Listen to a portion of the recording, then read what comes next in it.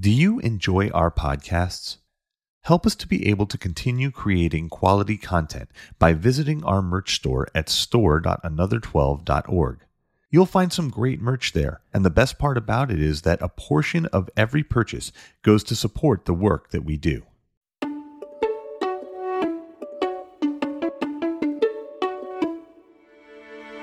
Welcome to Drippings from the Honeycomb, the official podcast of Another 12 Ministries.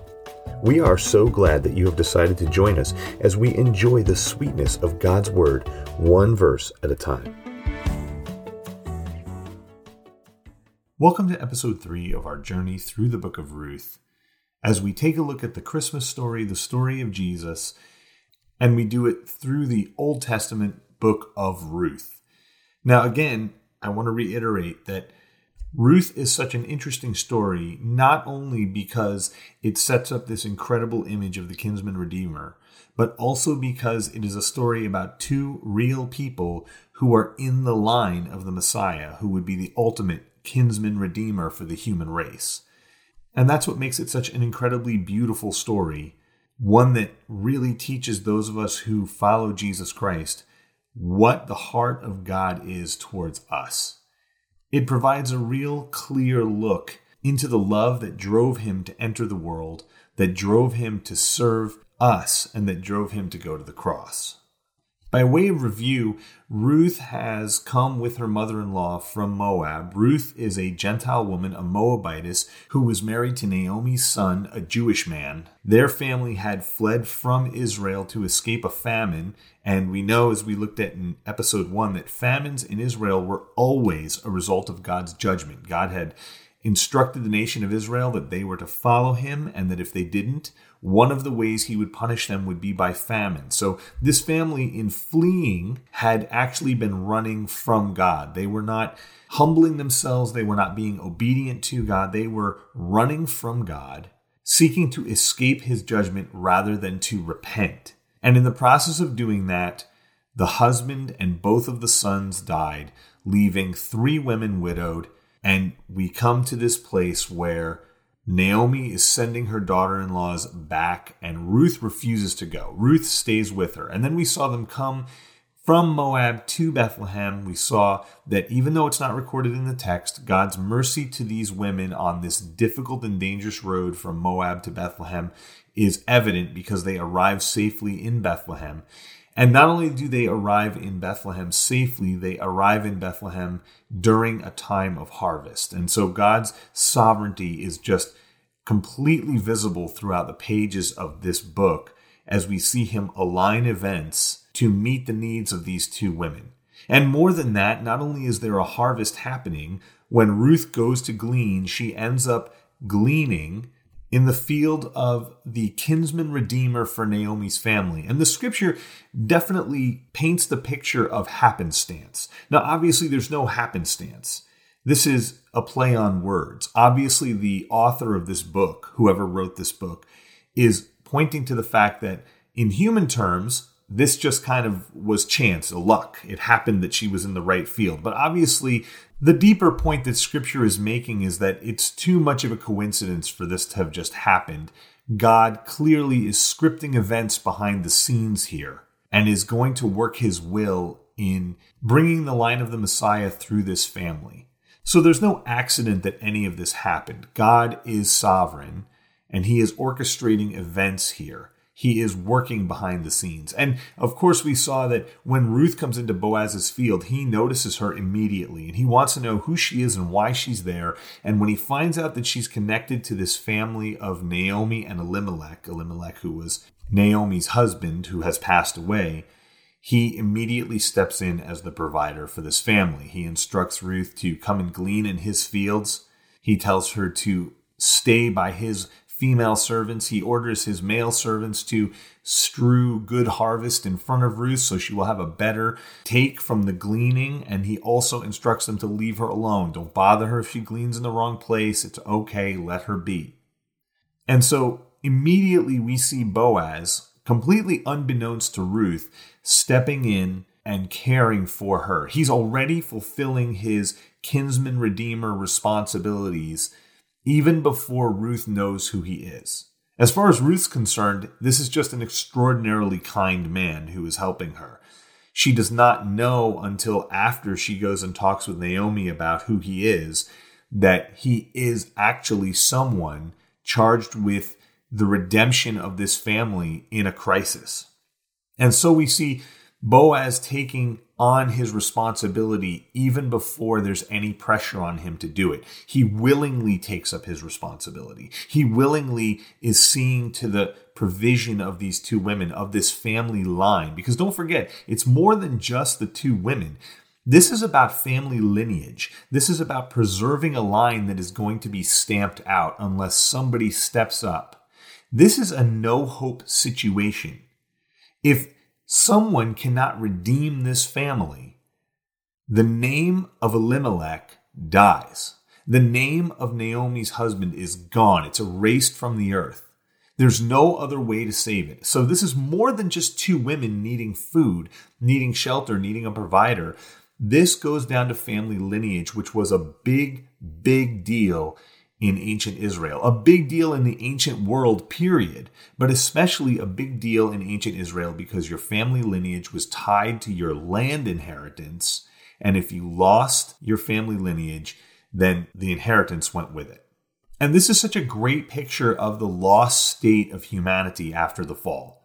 You know, when God created Adam and Eve in the Garden of Eden, he gave them the earth. He gave them charge over the earth and the universe, to rule it, to tend it, to care for it, to oversee it, to steward it for good.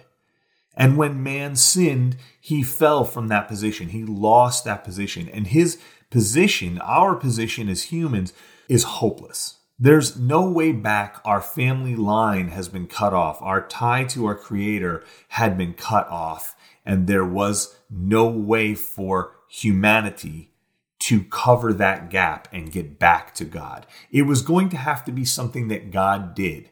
And so we start to see this picture in Boaz, of Boaz taking up his Redeemer responsibility completely on his own. He's the one who finds out who Ruth is.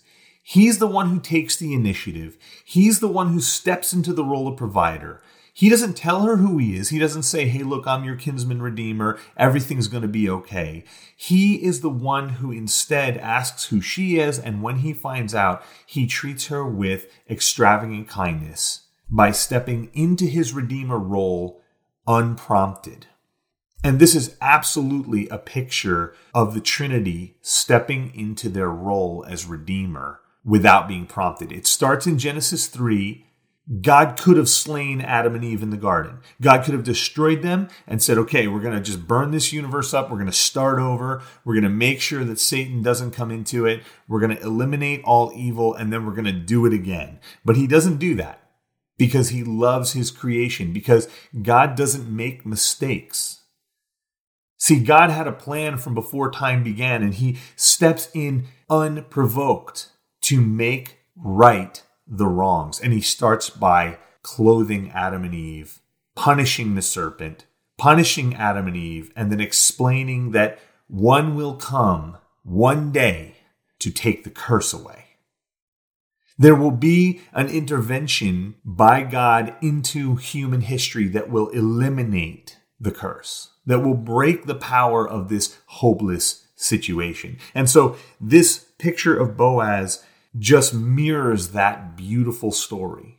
And it mirrors that beautiful story of Jesus, who humbles himself and comes to earth in the form of a baby, who is born into humanity, who serves humanity, who dies for humanity, who rises again and is continuing to intercede before the Father for humanity.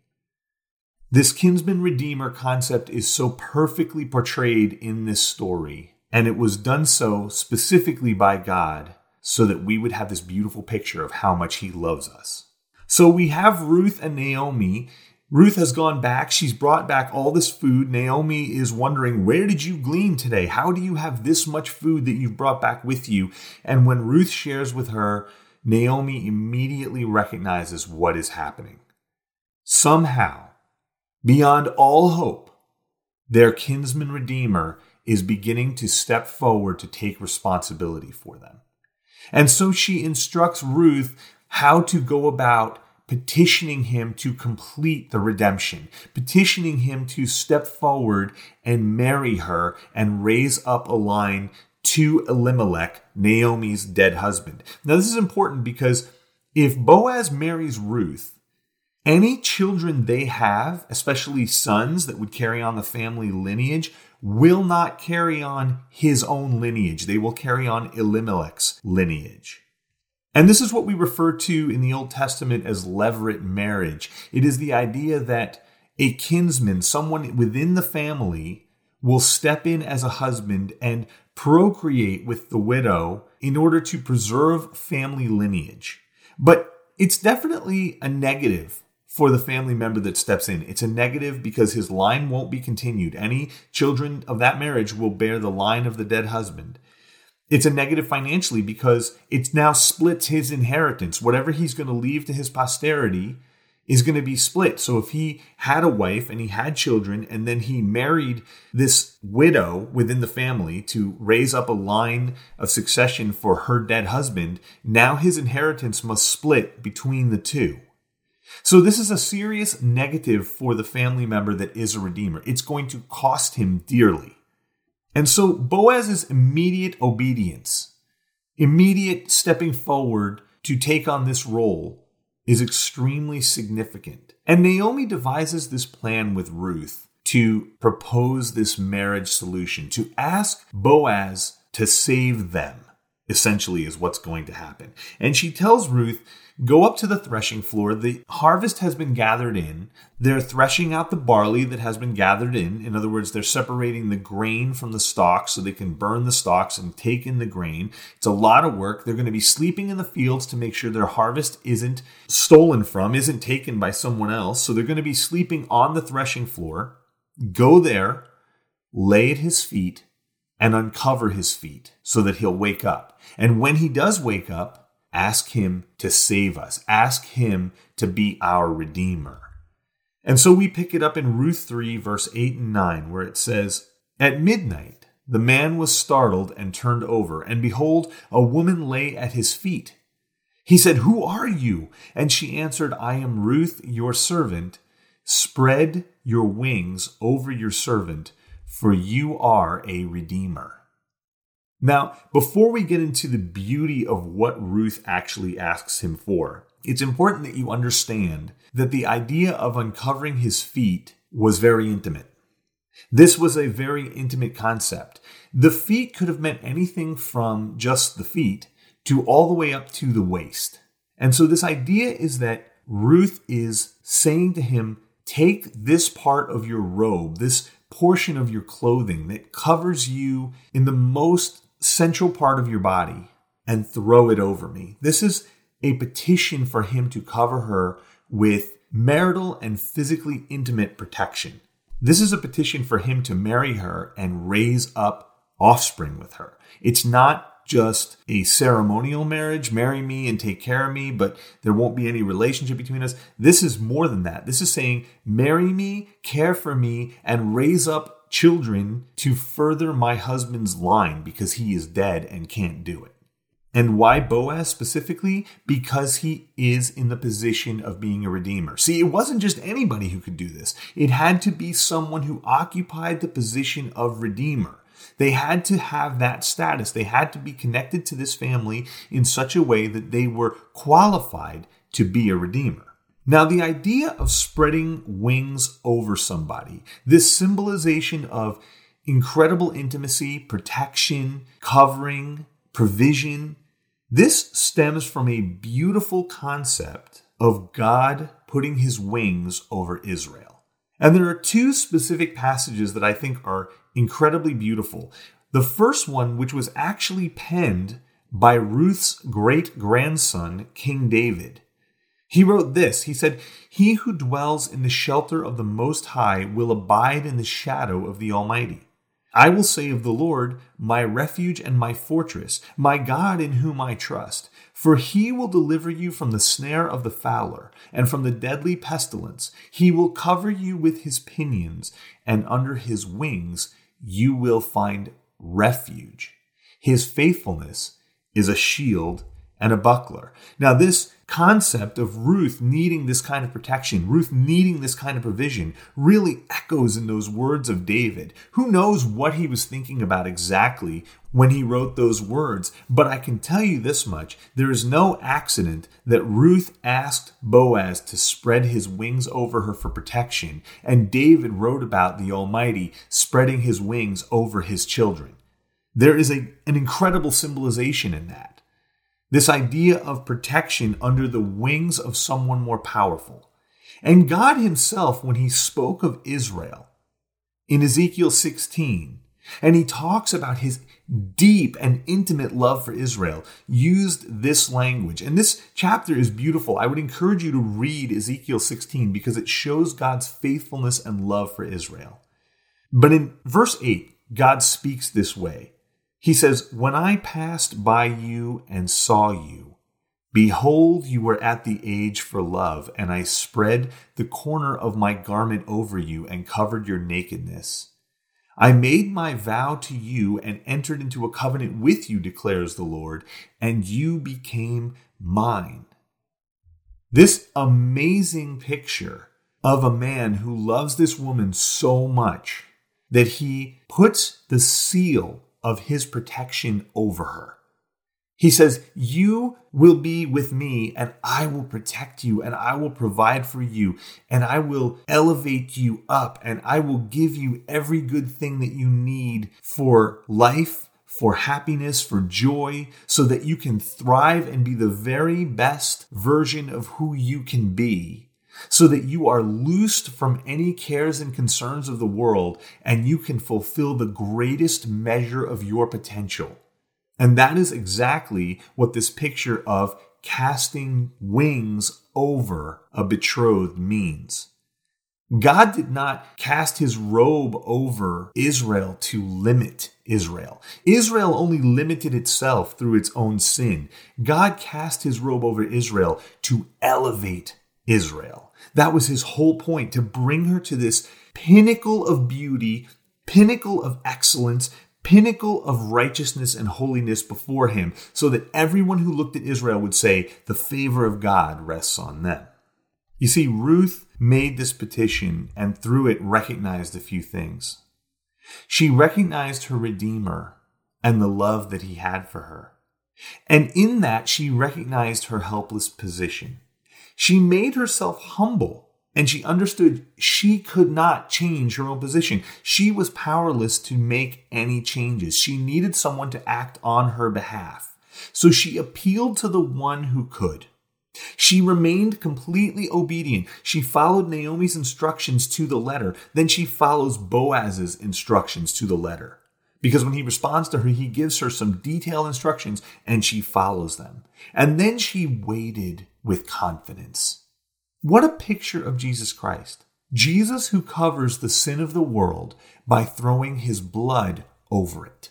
He stretched out his wings over his people. He paid for their redemption by doing something they had no ability to do for themselves. He stepped into that role volitionally of his own motivation. No one begged him to take that position. He just took it.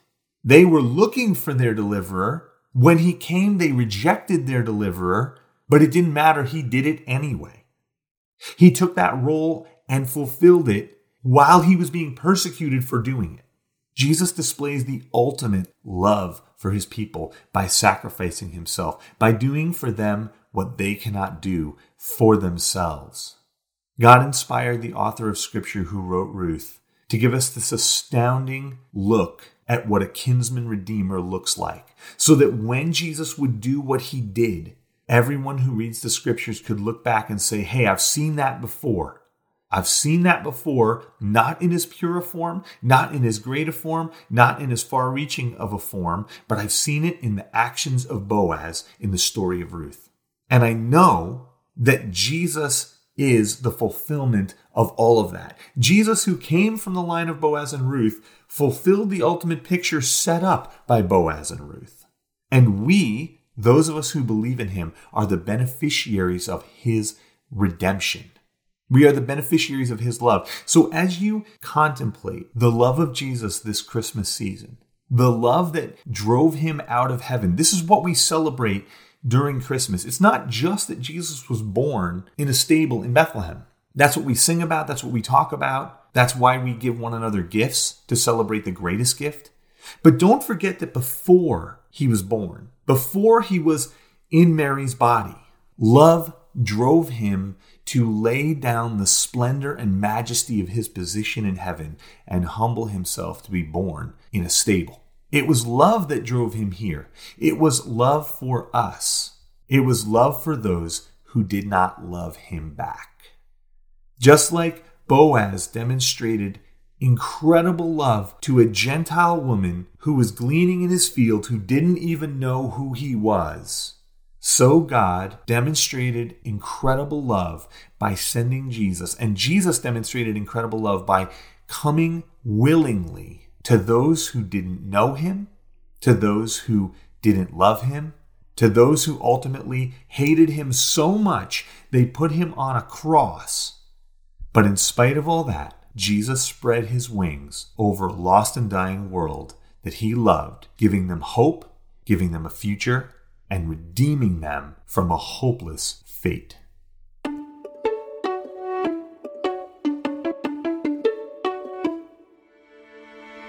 I hope you enjoyed this episode of Drippings from the Honeycomb. If you would like to learn more about Another 12 Ministries and the work that we are doing to train youth ministry leaders to bring the gospel to young people, visit another12.org.